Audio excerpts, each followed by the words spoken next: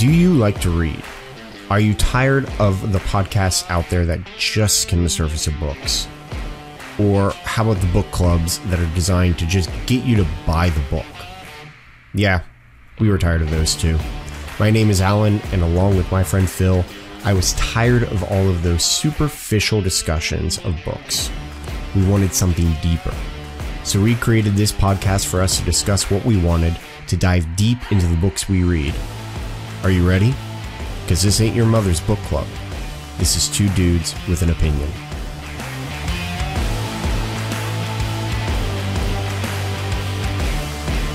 Okay, so you were saying like this is your love letter, a love letter to you or a love letter to... So this podcast is like my love letter to all my partners, to my contractors, to my staff, right? Oh dear. This is, right?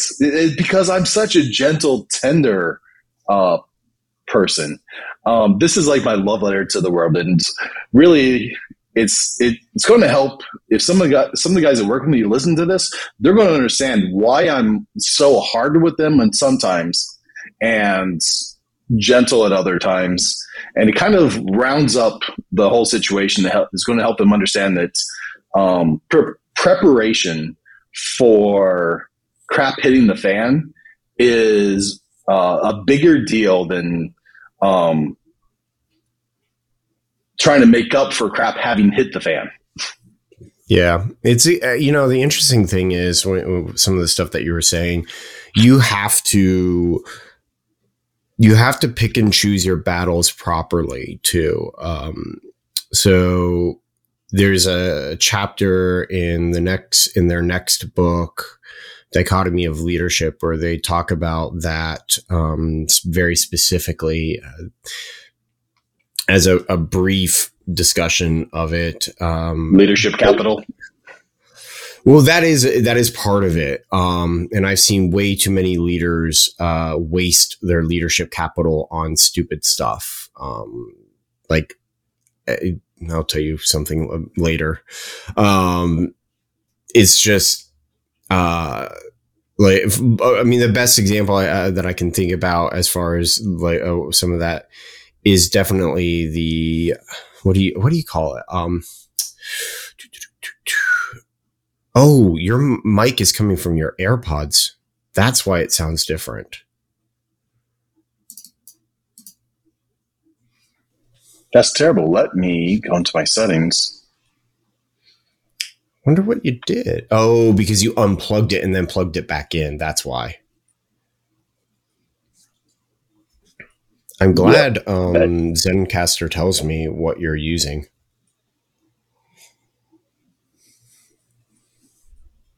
Yeah, I see that now. So while you're figuring that out, I'll talk about what I was thinking about. In the next book, Dichotomy of Leadership, Leif tells a story about patches. Patches are a big thing in the military, and especially the SEALs, because the SEALs tend to be able to wear whatever patches that they want on their uniforms. We've kind of talked about it, where the Special Forces teams their standards are relaxed. Honestly, it's really just part of the tradition of it. It's not necessarily any particular reason for it. And Jocko was kind of like, all right, we're heading to Ramadi. I don't want to see any patches. We're not doing any patches. And very specifically, he was talking about some of the more obscene patches that they would wear. And he's like, I don't want to see those. Those are very unprofessional, and they end up creating a lot of heartache and pain for people. Because, okay, well, we kind of got caught off there because of technology. I hate technology sometimes. Anyway, so what I was saying is they had some obscene patches and such that were just not professional, and people, and it created rifts between the special forces teams and the conventional teams. So Jocko is basically saying, yeah, no, we're done. We're not doing it. We're not. patches. He completely nixed them. And so the team, they were very frustrated and didn't like it because it's a part of their culture and everything. So, but they went with it and they took off all their patches. But Leif and a fellow officer went and designed a patch anyway, or two patches anyway, and they secretly distributed it among all of the other among the team, except for Jocko and the LCPO, which I don't think LCPO was the correct term, but anyway, because I can't remember it in my head. It is my head is just shot right now. So Phil, okay, blink. You were staring at the computer so intensely, and you're muted. It's making me nuts today, but I think I finally have it set up. I'm still on Yeti, and there it is. Oh, you sound so good. Okay. So they took it over with them to Ramadi, and eventually, as always happens, it got back to Jocko that they have the patches. Well, Jocko made a choice, and he's like, he didn't do anything about it. He could either bring down the hammer on the entire team, and because they seriously disobeyed him, very specifically, they disobeyed a direct order. And he could have brought down the hammer on them all that. Not necessarily court-martial type, if that's what you're thinking. He could have. He really could have if he wanted to. Yeah. They were worried about it. Yeah. But he chose not to, because he realized a lot of different things. And some of that is you pick and choose your battles. This was one of those things where he's like, yeah, it's not worth fighting over this one. I'm just glad that all of the super obscene patches are not there, and we only have the one, and that's it. And so that's one of those things where it's there are times where you need to be hard and hard nosed on your people under you, and hard nosed about certain things. But then there are times when you do not be, you don't need to be, because. And one of the big things, as Phil alluded to, is leadership capital, because when you are hard-nosed about things that really don't matter, and people know that they don't matter, you end up wasting your leadership capital, so that when you do try to come in and be hard-nosed about the stuff that matters, people aren't going to listen to you. When everything matters, nothing matters. Exactly. Yes, exactly. All right. So, the chapter of the day is Decentralized Command. Woohoo! Love it. What a long chapter. 48 minutes on audio. I don't know how long it is in the book. It's a good long chapter. A lot of it is just the anecdotes that they talk about. Let's see. In front of me, I have, so it's on page 69. Goes to page 191. So what is that? 22 pages? So I would imagine it had to have been more than that. It's a good chapter. And I really like the principle and the idea behind it, because it's extremely important. Yeah, I think so too. It's I think this is one of the bigger chapters in the whole book, where they, in a hard way, the chapter is hard to follow in the audiobook, right? Mm-hmm. The first, I put timelines in my notes. I have 6 pages of notes for this chapter, and they start off with the antidote, then they kind of jump around a little bit. Then, so they start off with, they have these snipers on the roof, and they're about to call in God, the wrath of God. And right. We'll joke more about that later, but then they kind of go back, and then they go to their training and about, the mount school. And then they kind of go back into it after they do a little background to tell you why it's such a serious event. And then they kind of give more details about it. And then they go into the business case, and it goes on. Back and But forth in and the back and first 4 forth. minutes, it's like the first book of the Bible is like, yeah, boom. You know, there's so much in these first 4 minutes that I have 3 pages of notes. Well, then dive into it, because if you've got notes, let's go. Well, okay, so they start off with just saying South Central Amati reckoning, right? So this is, they're about to give back some hell. And they're really about to level this whole building, in my opinion. They're not going to do a sniper on sniper combat. They're going to take a tank and blow this building to pieces. Yeah, because sniper on sniper it's just easier to. Yes, it's not going to be this romantic chase and fight of I saw him and flash.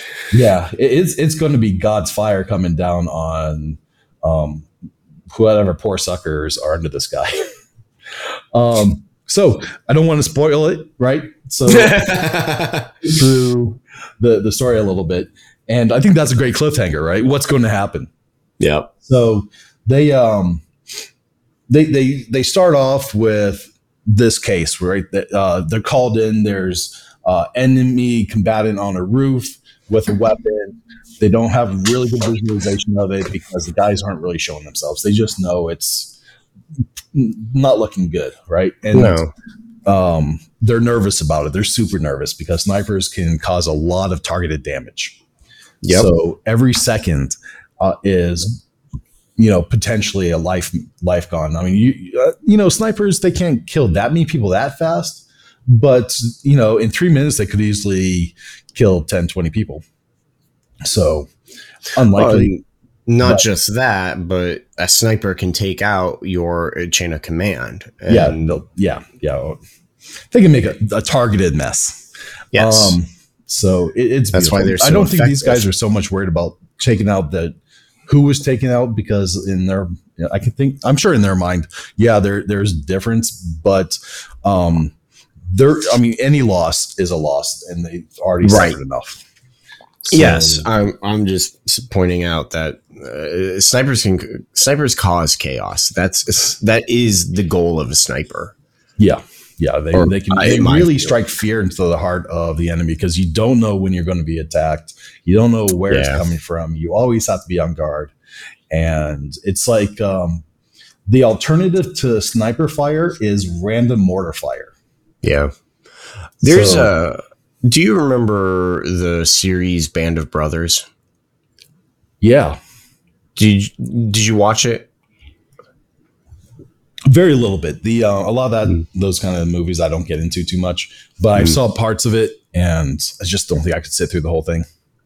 There's an episode where they cover a sniper, where they do have a good portion of the episode dedicated to dealing with a sniper. I think it's a very good episode that just conveys to people the fear that gets created when a sniper is there, because a lot, especially in urban combat and just anywhere, really, you're going.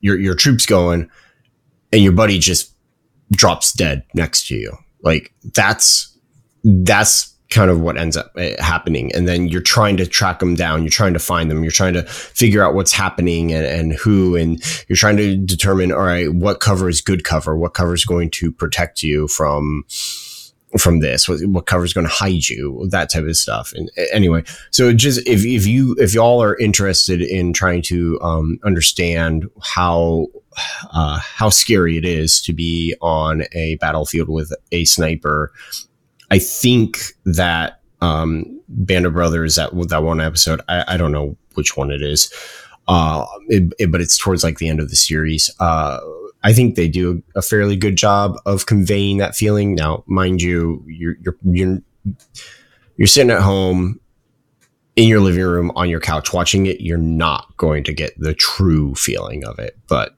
it just at least. Yeah. And it's kind of, I maybe should have saw that before I went through this chapter. And it's exciting because they get this call, and armed enemy fires on top of a building, appear to be snipers, comes over the radio, right? Now, the SEALs have 2 sniper teams out there. They know they have enemy snipers out there. They know they have insurgents. They know they have all kinds of stuff. They're out in enemy territory trying to take over. Mm-hmm. And later on, we see this is part of a really big offensive. Mm-hmm. Now, Jocko, he's at this point, he's doing command and control of over 30 SEALs, including Iraqis, and he's coordinating with, I think, 2 Army battalions. It gets into these details later on, but I think it's 2 Army battalions, almost 100 armored vehicles, tanks, Bradleys, Humvees with machine guns on top of them, all that good stuff. And he's trying to command and control all this, while including his 2 sniper teams and whatever other teams he has out there. They don't talk about it, but obviously he has ground teams that are ready to jump out and reinforce whoever gets hunkered down, while the sniper teams are watching overhead, providing some fire, keeping bad guys' heads down without drawing too much attention to themselves. Now, it's interesting and challenging because the sniper teams are providing not just fire, but they're also providing eyes on the ground and feeding that up through the command teams. Mm-hmm. So I got the understanding that he doesn't have direct control of the 2 sniper teams, but he is somehow not only responsible for them, but also dependent on them to control the whole battlefield. Mm-hmm. So, and they just throw out the command that the only way that he could lead all this is through decentralized command. So they throw out their key term there. Yeah.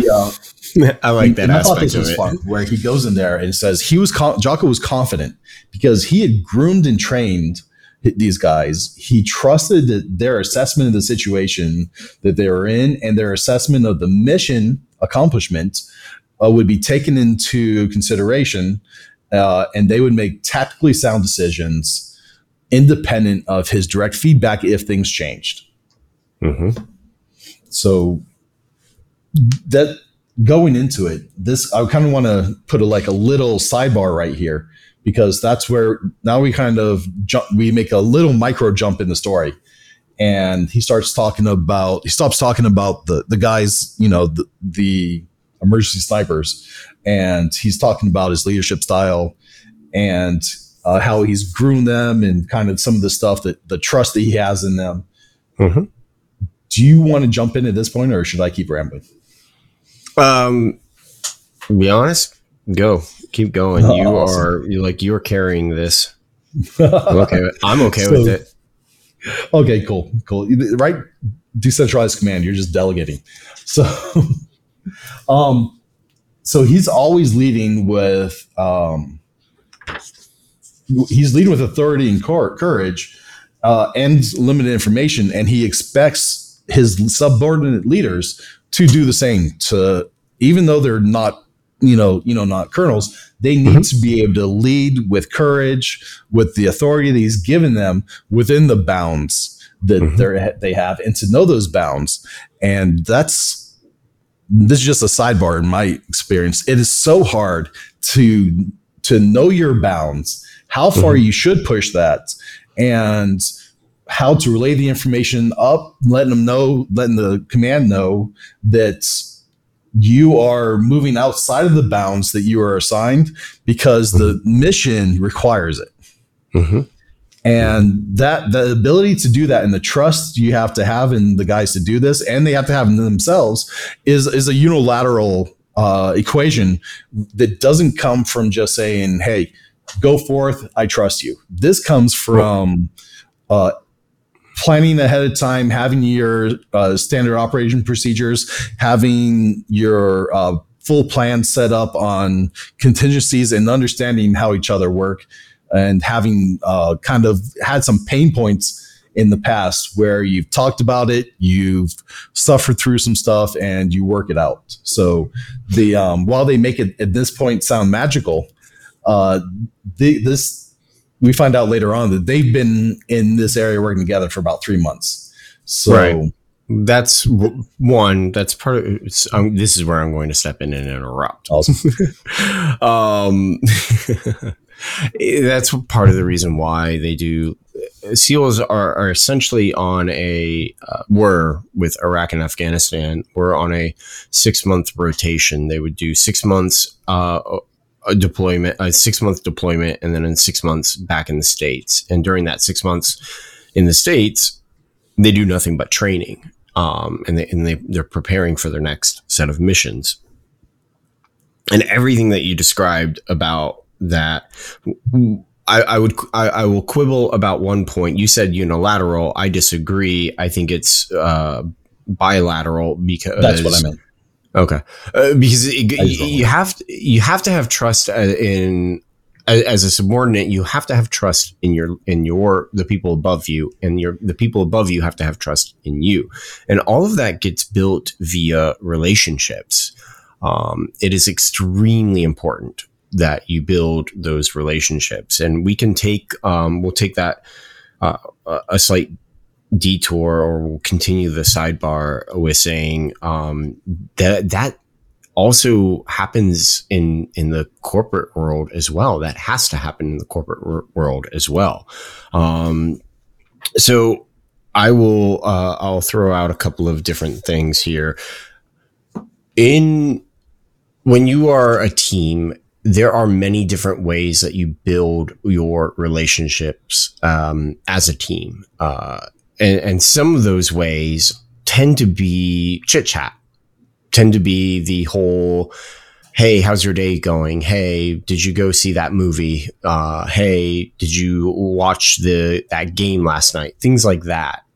That is, I think a lot of people who are just getting started as leaders, or maybe I should take a step back and say, I think a lot of people who are young leaders and who are young, who are young and are getting put into leadership positions do not fully understand the value of that type of conversation. They tend to think that, oh, we need to be 100% focused on the job, 100% focused on what we are doing all the time.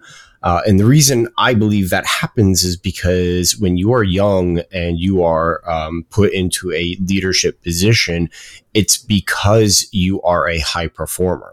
And high performers are ones who focus, or who are very focused, especially at a young age. And I'm picking on young people right now because that's the demographic that I see this mistake in the most. Not necessarily the older demographic. So when you start a meeting, or when you have meetings, you need to let people have chit chat. You need to allow the meeting. I like to say you need to allow the meeting to breathe. When you jump on if you're in an office, what ends up happening is, as people are walking or filtering into a meeting, they're chit-chatting, they're talking, because people are trying to get to a meeting early, and they're talking about stuff, and then as they're leaving, they're talking again. So you need to let that happen. And when you're in a meeting, you need to allow the opportunity for sidebars to happen. Now, there's as Jocko likes to say, there's a dichotomy to that of, you cannot let that, if you're in the middle of a meeting, you can't let that sidebar go too long. But anyway, and when you're doing like phone meetings and you're doing stuff over Zoom, like we are very much doing in the world of today, when you jump on, you don't just dive into the meeting. You also need to allow for that chit chat as well. So that's just one way that you build relationships and stuff. The teams, SEAL teams, the military is a family. It really is. When you like in the Navy, when you get put on a new boat, you and your section, you're going out for drinks. You're going out to you're going out to restaurants. Your wives are getting to know each other. Your kids are getting to know each other. Like it really is a family. And that's how like a lot of these relationships and this trust gets built up. Yeah. Later I want to kind of dive into exactly that. In the military, there's a lot of social stuff that happens. The officers have their parties, and then the whole military units have their group parties, and then the NCOs have their parties, right? So there's three kinds of parties. There's NCOs, officers don't go to the deal with their enlisted guys. Then there's the parties for everybody. And Hopefully they don't. They don't. They'd just be kicked out. They shouldn't. The party would stop. They shouldn't be going. I have seen that happen, and it changes good. the dynamic. An officer could completely go, but they would change from the party to whatever, and then they'll have another informal party later. So I've seen don't about the officer anymore. Yeah. Well, I've also seen where the officer goes and it's generally junior officers and junior enlisted partying together, and they don't have that maturity, I would say, to recognize the division, and so they end up getting way too friendly. I suffered from some of that. I may talk about some of that later on, because that's obviously maybe. And it's more common in the smaller your team is, the more technical your team is, the more common it is. And some of that is okay, I think, in some ways, but the maturity level to make it okay is a tough one. We can talk about that later, because that's kind of going to take us off track, and there's so much to talk about. There's so much to talk about. That will not just take us off track. I think that could end up being a full episode, just talking about like relationships between leaders and subordinates. But since we hit the topic, I want to have fun with it. It's just like, oh boy, I have to. So what's this? This Me Too movement, right? Oh no, destroying women's opportunities to develop in corporate America. Destroyed it. Women for the next 50 years will never have the chance to become as good as men, thanks to this Me Too crap. Congratulations, feminists. You screwed it up for the rest of your girls. We've been demonetized. We are getting canceled. No, seriously, like, I respect this whole women need to if they've been taken advantage of or injured or whatever. I'm all about, I'm going to piss off the others. I'm all about the chemical circumcision for a guy that does stuff that he shouldn't be. Wait. How are you pissing off the others? The others probably agree with you on that statement. So, okay. Well, I generally try to piss off everybody equally. I'll work harder. But like, if you are a real rapist, and really doing stuff that is totally inappropriate by any terms reasonable, which is getting blurred more and more somehow, I think they ought to do that little chemical treatment that makes it so that you can't do anything with your little buddy anymore. See, so my view of it is, I agree for some people on that, but then let me put my thoughts together. You can't be really when it comes to that kind of punishment. When it comes to that kind of punishment, I am at the point of, if somebody is a rapist, death penalty. That's basically what I was saying. And if we go back to offender, oh yeah, it's like we go back to like Harvey Weinstein. He should have received the death penalty. He should have. Well, I mean, he was working with the Hilleries. He was done. Mm-hmm. No matter what. That's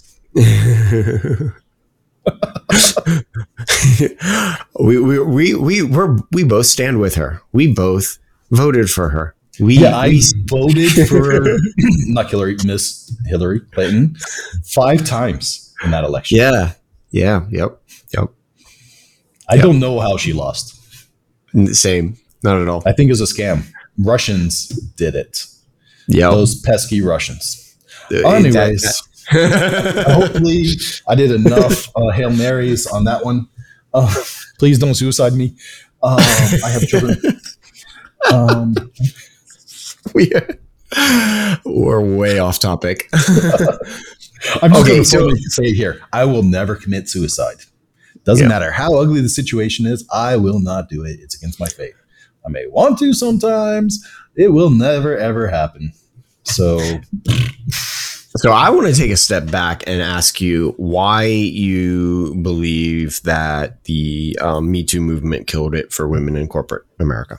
Okay, cool. So let's have that discussion. I love helping everybody, right? Women, guys. If a felon did his time and paid for his crime, is looking to reform, I'm even interested in helping him, right? For some exceptions, some people I just don't want to deal with. And it goes back to the ones that we just mentioned that should have the chemical treatment, right? Or did terrible things to little kids. I just can't deal with such people. I don't think they're reforming cases. But that said, there's hope for everybody in some way. I'm a big advocate for helping people, giving them chances, working closely. I get very intimate with the people that I work with. I open up a lot, and my demeanor is very friendly, very intimate, and open. And it's very easy to confuse that with sexual interest. So I will not work with women independently.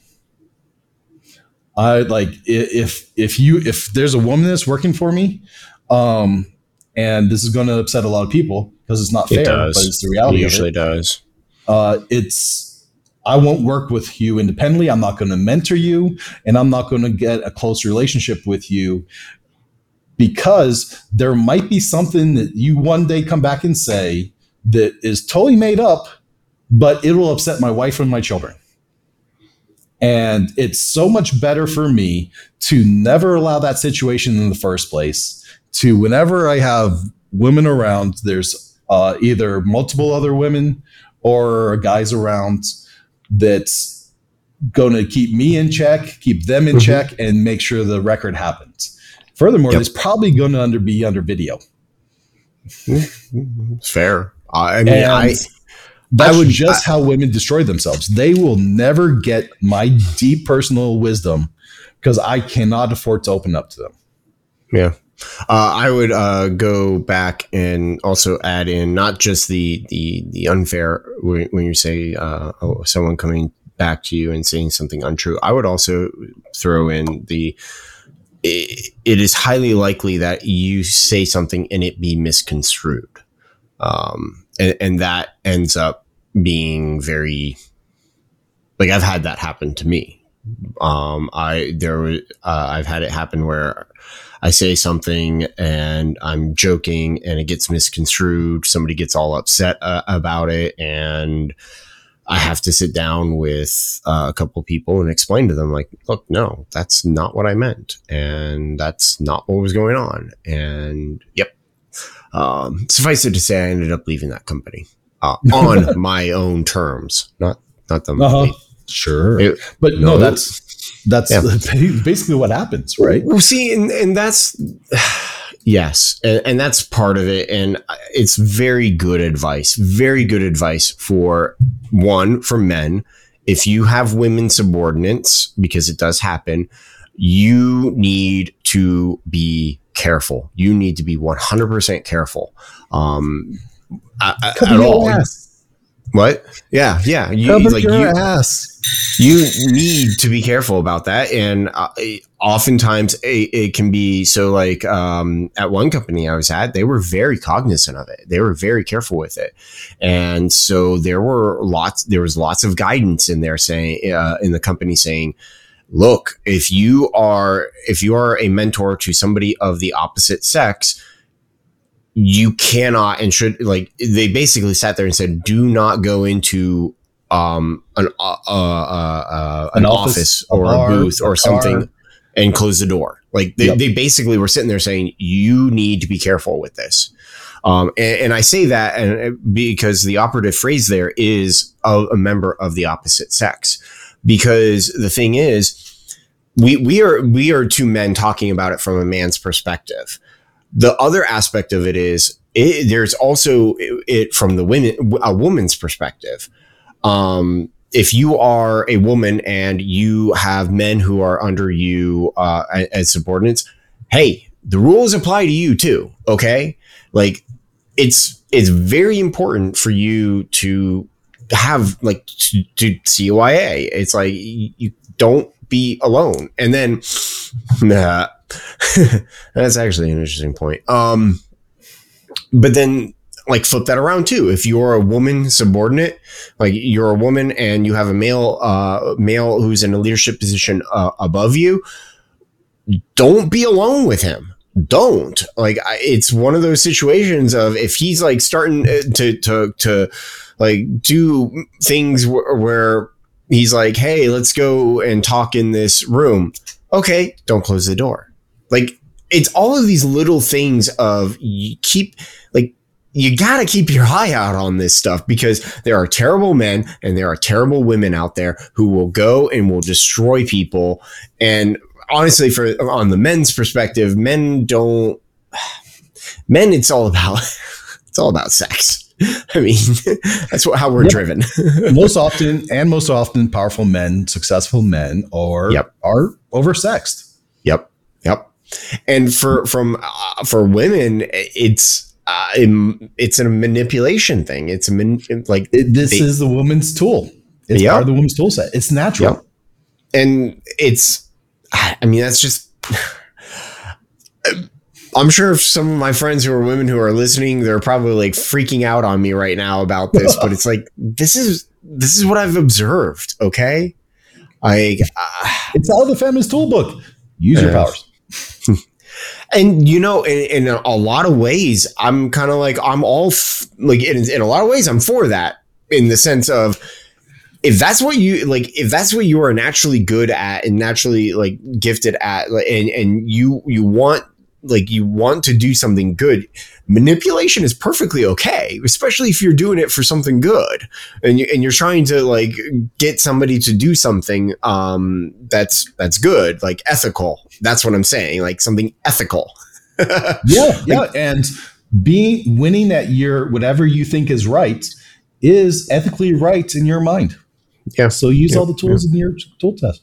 The idiot guy that's married that falls for that, good luck.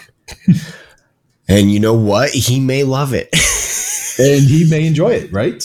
And he probably does, and he'll suffer later. And, he lives and learns. And, when he's living out of a box with alimony and all that, that's his problem.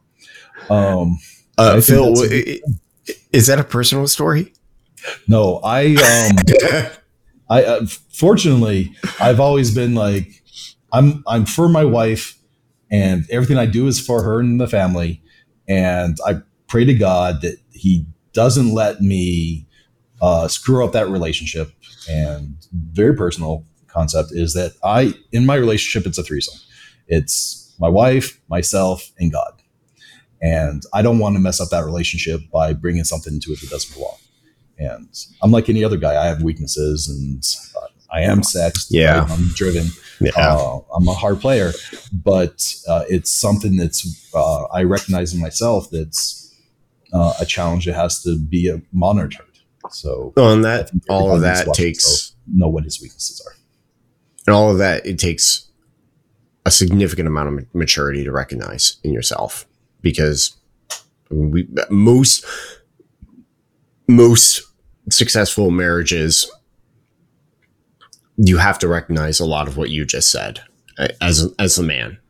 And I say that as someone who had a failed relationship, partly because of some of the stuff that you said. So I learned the hard way. Yeah. And sometimes it's not the guy, sometimes it's the guy. But well, yeah, and oh gosh, yeah, that's the other aspect of it. Anyway, moving on. I maybe afterwards I'll tell you a story of a friend. Oh boy, if you remind me, I had a friend that's an police officer. So if you want to hear the story, ask me later. Oh boy, but yeah, it's really, the tools of a woman is important. She should be able to utilize them in a way that's natural. I don't like hiring women, but I also love hiring women because they bring in a perspective that is different than mine. And when she's in her element, it really brings a great balance to everything that a team does.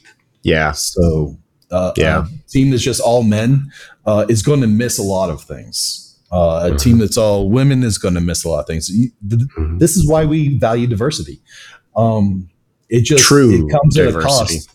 Diversity always comes at a cost. Sometimes it's worth it. Sometimes it's not. Sometimes diversity is just bad, right? Not all diversity is good. That said, back to the topic of where should we go back to after that one? Well, so all of that is based upon everything that we just talked about is based upon building relationships with people. And when you build those relationships, you build trust and everything, and how important that trust is. And so with even if you are a leader and you have women who are subordinates to you, you have to build a relationship with them at some point. Now you need to be careful about how you do that, as everything that we just said, but you have to build that relationship because you have to have that level of trust, because if you don't have that trust there, you're not going to be able to accomplish your mission as a team. And that is a lot of why they were talking, why they jump back and forth in this section between their training and the battlefield, because they're indicating how much trust they had to build. And so coming back into, I guess I can't really say present day, into the situation that they are dealing with in Ramadi. Go for it. Awesome.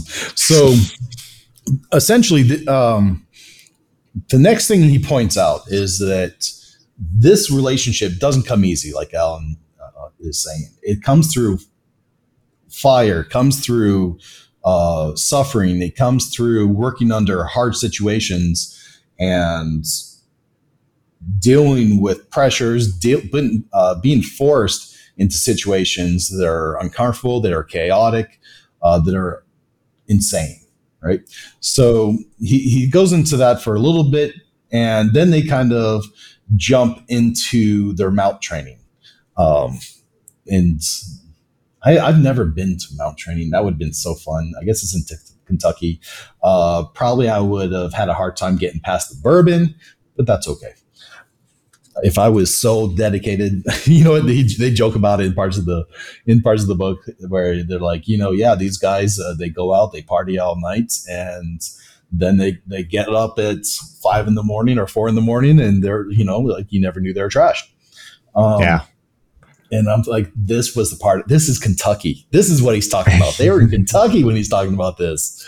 And he just didn't want to say it. So the pieces are coming together. And it's just, it talks about some of the scenarios, not some of the scenarios. They didn't really get into scenarios too much, but he got into the principles of the intense pressure, dealing with chaotic situations, and where the guys were talking about complaining that the instructors are cheating. They're doing cheap shots. They're doing unfair practices. And it's so unfair. I can just imagine a bunch of big, tough SEALs say, it's so unfair. They can't do that. You need to use that voice more often. That's hilarious. I will for sure. Good. That's my Socratic review voice. But it's not supposed to be fair, right? Now, if we take this back to business, right? Your enemy, your competition isn't going to play fair with you. Some of them may play ethically, but even they are going to try to find the fringes of that to find your weaknesses and exploit them, because that's business, right? That's taking food out of your mouth is sometimes putting it in their mouth, right? So this is both military and real life situations, I think. The life isn't fair. Get used to it. Suffer through it.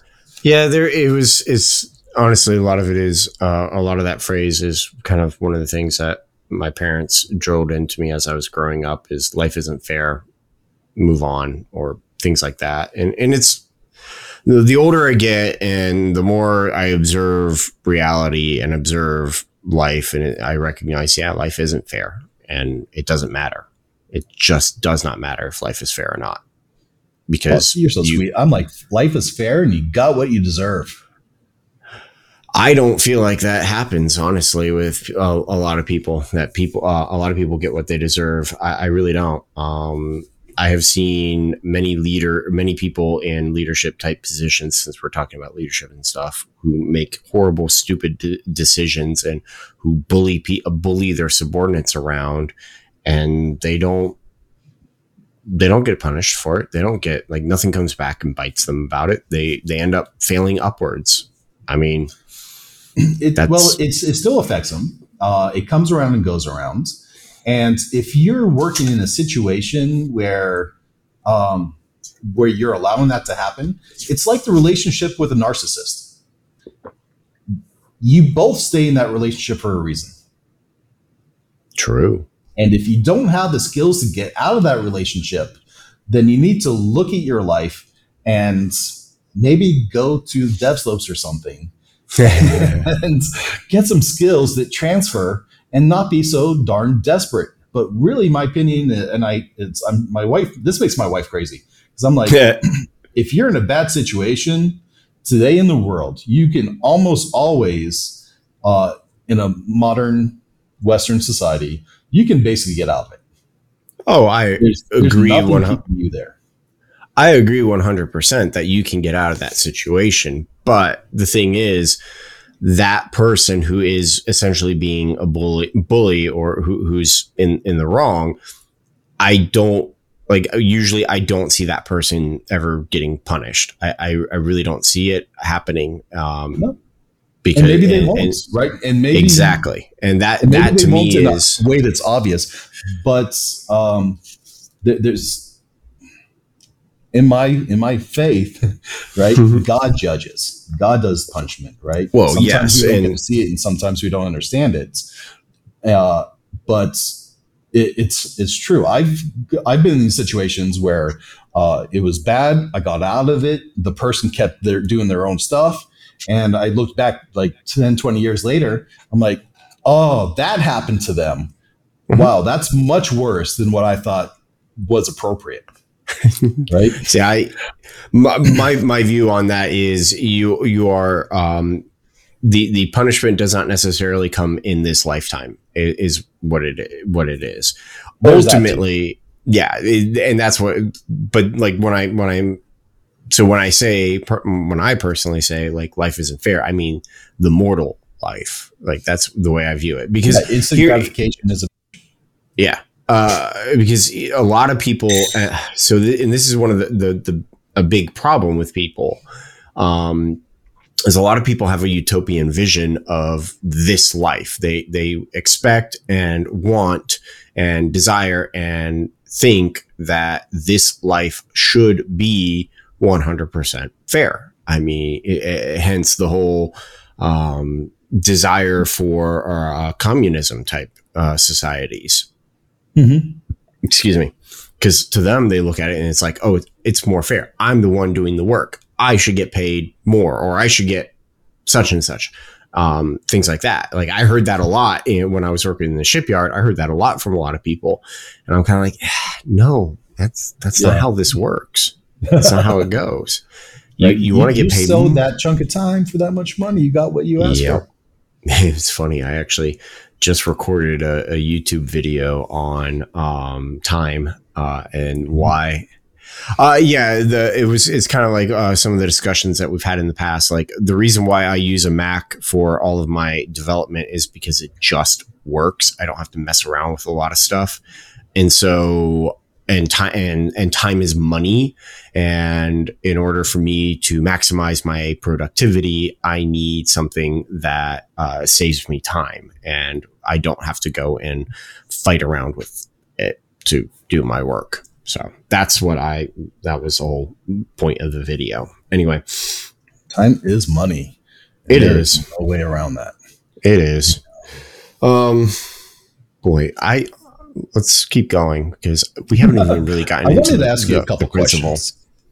Can I? Oh, Can I kind of do you want to do that interrupt now? for some fun? Yeah, I'm so sorry. I can't hold it.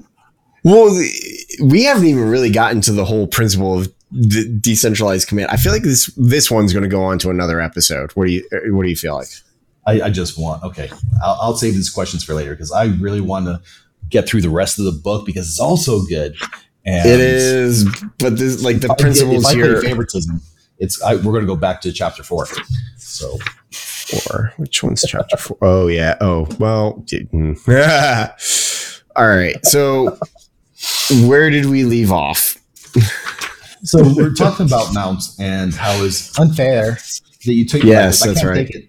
Stop that, you evil trainer person, trying to save my life and make me be disciplined. Terrible people. Jeez. So I just love that idea of training in an unfair way, right? Mm-hmm. Just in a safe, like I think being considerate of the health of your people while you're training them is very important. But training fairly and letting them win is nothing to do with fairness. No, not at all. Sometimes learning, the best thing you can learn is how to fail gracefully, especially in the military, especially in business, especially in life. The more I think about it, learning to fail gracefully is almost more important than learning to succeed quickly. That's true. So it's very true. Not that I want one without the other. Just, when I was in college and one instructor was making fun of me and he's like, Phil, you got such an ego, but let me put it this way. If you were right more than 50% of the time, you'd be rich. You wouldn't have to be here. It's true. Right? And I'm like, dang. And then later on, I got married and I realized I wasn't even right 1% of the time. Marriage does that. Yeah. Right. So I should have learned how to fail gracefully. It would have saved me so much frustration. You know what? There should be a boot camp for guys going to get married where it teaches you how to be married and fail gracefully. I think they call that marriage counseling. Say it again. Did you hear? I think they call that marriage counseling. Marriage counseling, pre-marriage counseling. Yeah, it's either that or you see the psychologist afterwards. So one or the other. Yeah, divorce counseling. Your choice. Whatever. Pay now, pay later. Sooner or later, you're going to pay. Always. Doesn't matter. I'm having fun. I am tearing up the sidebars today. Later on, I want to show you my notes. I started using the Smart Notes technique, or part of it. So good. It was interesting. We'll talk about that later because I don't know how well I executed. I'm sure I'm doing terrible at it. But go ahead. Back to the story. I know. I'm kind of like, let's just finish talking about the story, and then in the next episode we can dive into the principle of decentralized command, because I think we covered a lot of really good stuff on this side of the episode. So yeah, we're at 48 minutes. Okay. Yeah. So it talks about where leaders realized that they had to rely on their subordinates and execute based off of a good understanding of the broader mission.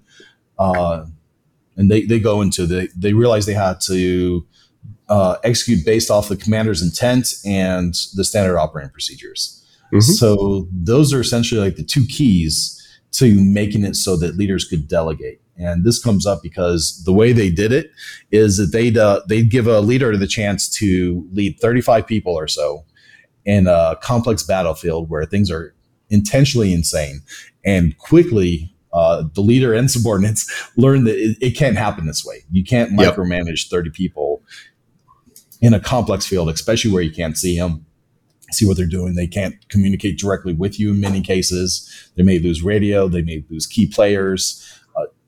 You got to have these essential boundaries that he operated in. And that was, I think, essentially how he encourages the subordinate leaders to execute independently in a decentralized way.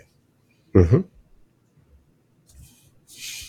And then they kind of go into a little bit more about how they do it. They talk about dividing the teams up into small groups, 4 to 5 Yep. people. At one point, he says 4 to 6 people. He says in another place. I think he said for SEALs they could do 4 to 6 people. I think he's really thinking 6. Maybe 4 for specialty teams, and then I think he's thinking like outside people should maybe do 1 to 5 people because they're not SEALs. But maybe some talented ones anyways. So what he points out is that humans can only really manage 6 to 8 people at a time, which means that the optimal team size is about 4 to 6 people with a clear leader. That's the important thing with it with this. Because sure, you could try and create a team of 8 people with 1 leader, but you are definitely stretching that leader out pretty thin at that point. And you don't want to do that because that leads to the popular term today is that leads to burnout. So anyway, yeah. And I think it really, there's 2 things. It's less on the leader's ability to direct people and vision and see things. Of course, that comes into effect. Some people can't manage themselves, right? Yep.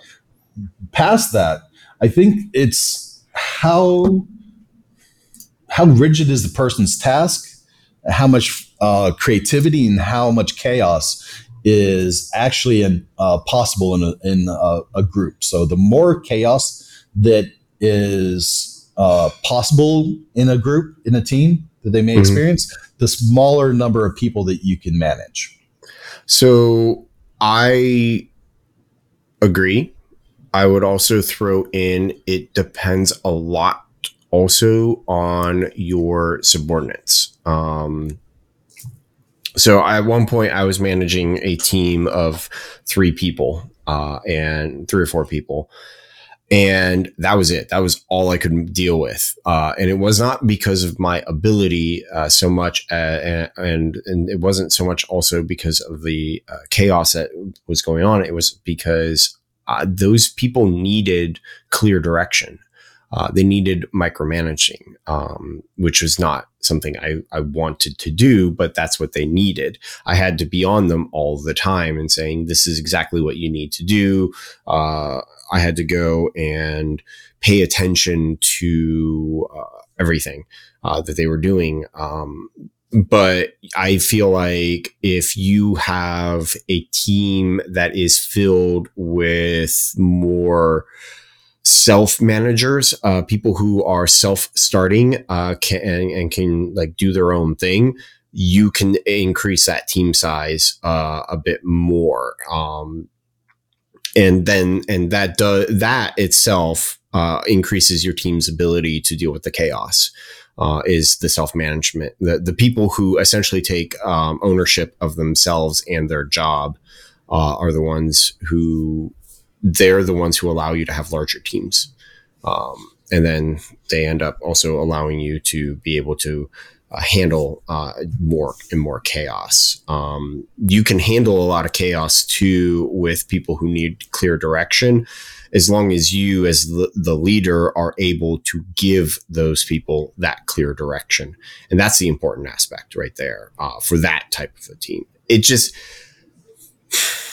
It's hard because you're dealing with people, and anytime you are dealing with people, there are clear principles to follow, but there are no clear answers. It's situational dependent. In the later section, I want to really hit on how to kind of break up your teams, like what your goals are. And when you have stability versus growth, there's different ways you may want to break up your team. And this is such an interesting topic that I think like 5 minutes would be fun, but I don't want to hit it here. Yeah, let's not hit it here because we could definitely go. We could go quite a while on that type of philosophy. There are multiple books on that type of stuff. One good book, and you may have heard of it, is The 5 Dysfunctions of Teams. I think that's what the book is called. Have you read that one? Yep. Okay. Yeah, that's a good one. There's others. Anyway, Anyways, they'll come to me as we're talking. So yeah. So after he talks about breaking up into the smaller groups of teams, he then goes into, he's still talking about how he's setting up in his combat situation. There's for Jocko, he had platoon leaders that only had 3 squads, 3 or 4 squads that they had to worry about, generally 3, and then his platoon chief. And then on top, above him, there was a company commander, who had essentially just a couple of platoon leaders and his fire chief. And it just keeps going up, right? You have 2 all the way throughout. You have 2, 3, 4 people you're leading, all the way up until Jocko, where he then had to coordinate just a couple leaders on his side, but then he had to coordinate some leaders on the battlefield outside, where he was coordinating the SEAL resources for the snipers and the resources of tank commanders, of whatever ground troop commanders, of signal teams, of Air Force, of artillery, all that kind of beautiful stuff. Artillery for battle. Just had to throw that out there.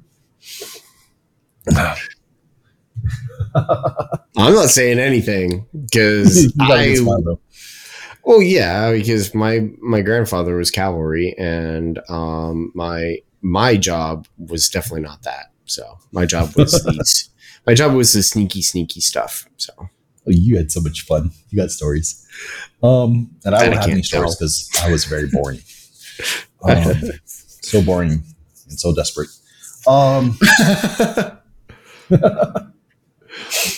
Is that why you have to be careful around women, Phil? Because you're desperate. So desperate. I'm blessed. My wife is like a 10. So I'm gonna have to meet her one day. You have to. You'll have fun. She may like you more than me and run off with you. So I'll have to wait until you're a little older. Yeah. You're gonna have to bring the family here to the U.S. to vacation. yeah, it'll be fun. There's so many places I want to go on vacation, but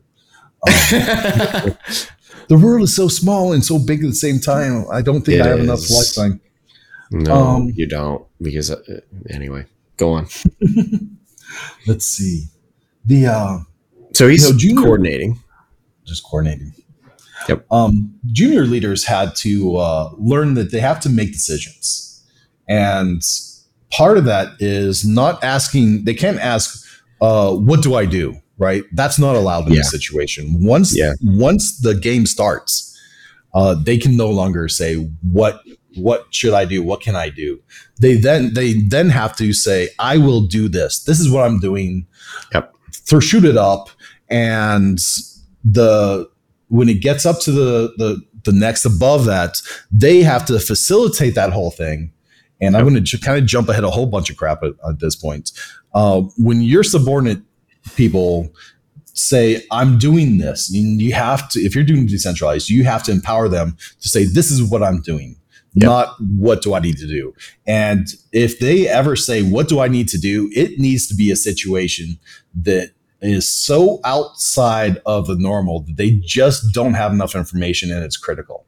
Right. So they really need to be comfortable with saying, this is what I'm doing, pushing it up, and being able to start action and respond quickly if they get a message back saying, no, you need to change your course. And maybe you give them a reason, maybe you don't, but they have to have that comfort in there. And the leader that's getting this doesn't need to see himself as being ridiculed or disrespected when things change. He needs to, at this point, he should be proud that his subordinates are taking charge and executing without him. And he needs to facilitate that up or down, whatever, laterally to make it happen, to get them whatever resources he anticipates that they'll need, because the team is probably at this point should be relying on him to then provide whatever resources they need to support the choice that they made, because they're the ones with the information on the spot. Yep. So I want to pause you there for a second, because this is something that in the nuclear service, we hammer home big time. Yeah, I can imagine why. Yeah, we hammer home very, very heavily that, one, safety is everybody's responsibility. Yes, like if you're working in some industrial place, you hear that stupid phrase all over the place, and it is a stupid phrase. But really, when you're in the nuke service and you're operating a nuclear reactor, hell yeah, safety is everybody's business. Because you mess that up, you kill the entire you kill your entire crew. Like that's not good. Or so you lay waste to a whole agriculture. Well, if you're in a above ground, above water, like Chernobyl. Right. Yeah, Chernobyl is the only example of that, and I'm serious about that. Fukushima is different, completely different, and 3 Mile Island was nothing.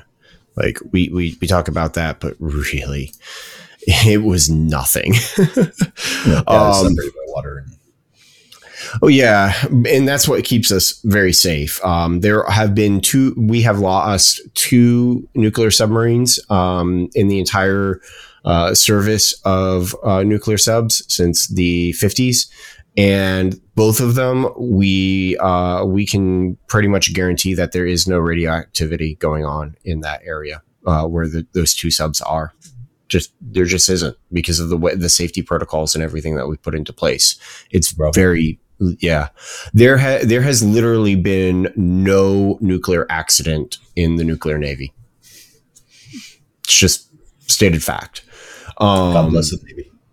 And all of it is because of the safety procedures that we put into place. And a lot of it is it's this decentralized command. It's this idea of ownership. One of the things that we end up doing is we have to follow procedures, and we have tons of procedures and stuff. Like everything is written out for us, and we have to follow it very carefully. And so what you end up doing very often is, when you want to do something, when you want to perform an action, you tell the person above you, saying things like, "Sir, I intend to do X," and then they confirm, they verify. Very well. That's the response that you get back. Like, it's very scripted response, because the whole idea is that you are taking responsibility for your station, and you are taking ownership of the actions that you are about to take, and you are giving your senior, the person above you, the opportunity to intervene. And that's what decentralized, like, that's one of the powers of decentralized command, is you as the subordinate are taking ownership and taking responsibility for what you are doing, and you are informing the person above you so they are aware of what's going on and can either step in and say, "No, I would prefer this," or I just give you the acknowledgement of "go ahead." And in the service, in the Navy, that goes all the way down to the most junior level sailor. Like, the most junior level sailor on the boat, when they're performing an action, it's not always because they're being told to go do something. Very often it's, "I intend to do this, sir." And then the sir says "very well," or "no," or whatnot. Like, that's a very important interaction that's going on. And that's something very important for you if you are in the corporate world. You should never, ever, well, you should rarely go to your boss with a problem and that be it. You should go to your boss with a problem and a solution. Because one of the hardest things that you can do is, your boss is busy, like extremely busy. And I've been there, and it drove me nuts when I had junior devs coming to me and saying, what should I do? What do I do? How do I do this? What is like, that's not why I hired you. I hired you to be a problem solver. Come to me and say, hey, we have this. I just ran into this problem. This is what I did, or this is what I want to do, or what I'm going to do. And I will give you the acknowledgement of, okay, cool, great, whatever. Because that alleviates me as the senior of the necessary thought processes, this necessary cognitive load of having to try and figure out a solution while I am dealing with some other fire that you do not know about. And it really is, it is very often I am dealing with a fire that you don't know about. And it's not because I don't want you to know about it. It's because you don't need You just don't need to deal with it. Yeah. Right. It's your job to protect, compartmentalize problems, to protect people from things that they can't work on or that's going to bother their performance. Now, that's part of what a leader should do. Now, there is a dichotomy to that of I don't want to shield everybody from absolutely everything to the point where they are all siloed within their respective fields. Like I do want communication. I do want like talk. I want like cross-pollination and stuff. Yep. But part of my job as a senior is to recognize when a fire is going on, that I have to recognize, okay, is this a fire that you as a junior need to know about, because you are working on, like, it's a balancing act. It's as Jocko says, it's a dichotomy, because I need to recognize, all right, what are you working on right now? Okay, you're working on something super important. If I bring this fire up to your attention, that's going to take you away from working on this other thing that is super important. Phil just commented, protect the innocent from distractions. Exactly. Because it's my job as the senior to recognize when you need to know about certain things and when you don't. And it's not, like I said, it's not that I don't want you to know about that stuff. It's that I'm trying to keep you I'm trying to help you be effective and everything. Like, as soon as like some fire is done, I will come and tell you about it, because that's the other aspect of this. I'm a huge believer in open communication. Like, I am a huge one. If you are at a company and you have Slack and you notice that there's a lot of private Slack channels, there's a problem. And I'm serious about that. Like, I do not like that. I think that is a problem, because it brings up for a lot of people, like, what are you trying to hide? What are you doing? Well, you should know the Slack channels, private Slack channels, are not private. That's the other aspect. By the way, just so you should know, like, if they have a certain membership, that's all open to the owners of the channel. And the other aspect is even DMs. Yeah, no, that's what I'm saying. The private messages inside that channel are no. The private messages inside the Slack workspace. Yeah. And then the private channel. Like, if you're an admin on Slack, you can. Yeah. But like, their channels can be private too. It's a mess. I really don't like private channels. I'm not like a huge fan of it, because to me, like I said, you're siloing things, and it brings into my mind, what are you trying to hide? I'm a huge open communication fan. Mm-hmm. Me too, but I don't want notifications for every little thing, right? Like, I have the image of Alan running around with his hair on fire, fixing everything, and 3 people running behind you with marshmallows cooking on the fire over your head and saying, well, you told us about the problem, so we're having fun with the fire. Yeah, so that was me years ago. Like, that's how I was years ago. But I have since learned, I don't want that. But that's my point. But like, one of the nice things with let's just continue working on with the Slack example. You can create, like, I'm a fan of, you create channels and you add people to the channels that need to be in the channels. Don't turn off the feature that, as soon as you create a channel, there's a feature in Slack where as soon as you create a channel, everybody gets added to that. That feature needs to be turned off first off. And anytime you create a channel, you should always default to public.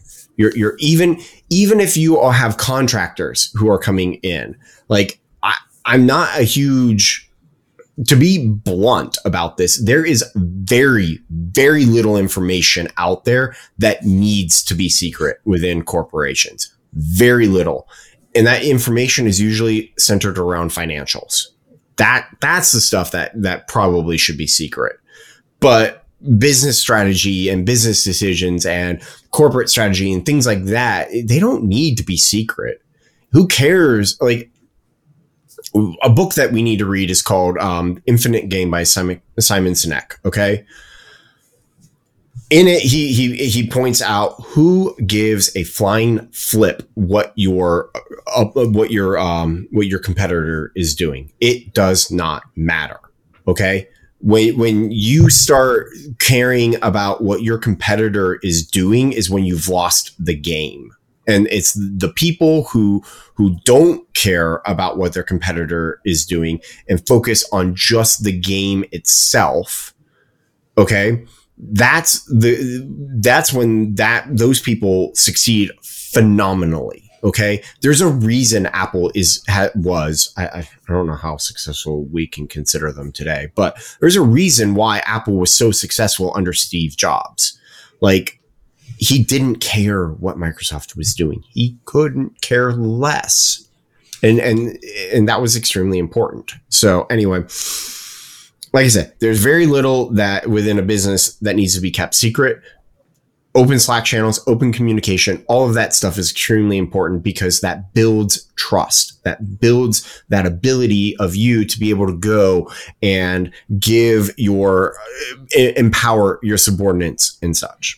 So, all right, we have been really going on about this, and I feel like there's more and more that we can talk about. What do you think so? Yeah. So just to point out, we are at the so far we've discussed the first 8.5 minutes of the book, the chapter. Yeah, but the rest wraps up pretty quick. Yeah. What are your thoughts? I think we need to do another episode on this. Okay. All right. So I would say let's wrap up the public portion of this, and we can move into the private because of time and everything. So we will return in the next episode, and we're going to continue talking about decentralized command. I'm actually kind of happy that this is this is an important chapter because it is. Honestly, it's really diving into how teams are run and how you should run your teams. And I think that's I think it's a cool topic and I like it. So can I give a little teaser? Go for it. So when we come back, we're going to go back to Armati and we're going to see what's happening up on that rooftop. Yeah, because it's a really interesting conclusion. So, all right, we'll talk to you all. If you're free or you're getting this through Apple or Spotify or your normal podcasts and stuff, we'll talk to you next week and continue about this. If you're paid, hang on, hang tight. All right, everyone. That's it for this episode, but our discussion didn't end here. We actually went on for another hour or so. If you would like to hear the rest of that discussion or the full unedited podcast, please head on over to two dudes with an opinion.locals.com. That's 2 dudes with an opinion.locals.com. And for just the price of a cup of coffee, you can hear that full unedited version. And if you want to talk to Phil and I directly, just buy us a trip to McDonald's. That's it. That's all we ask. Anyway, if you enjoyed this and like what we are doing, please leave us a 5-star review in Apple Podcasts or wherever you listen to your podcast. That really helps us in the charts. If you didn't enjoy it, well, I'm sorry. You can just drop Phil a line and let him know what you thought. And his email is in the podcast notes. So just let him know. We'd like to hear from you. Before you go, please hit that subscribe button so you can get the latest episode from us. Otherwise, you can find all of our social media in the podcast notes if you want to connect us with us there. If you do all that, We'll continue bringing you these great episodes, these great discussions. Thank you for listening, and we'll talk to you later.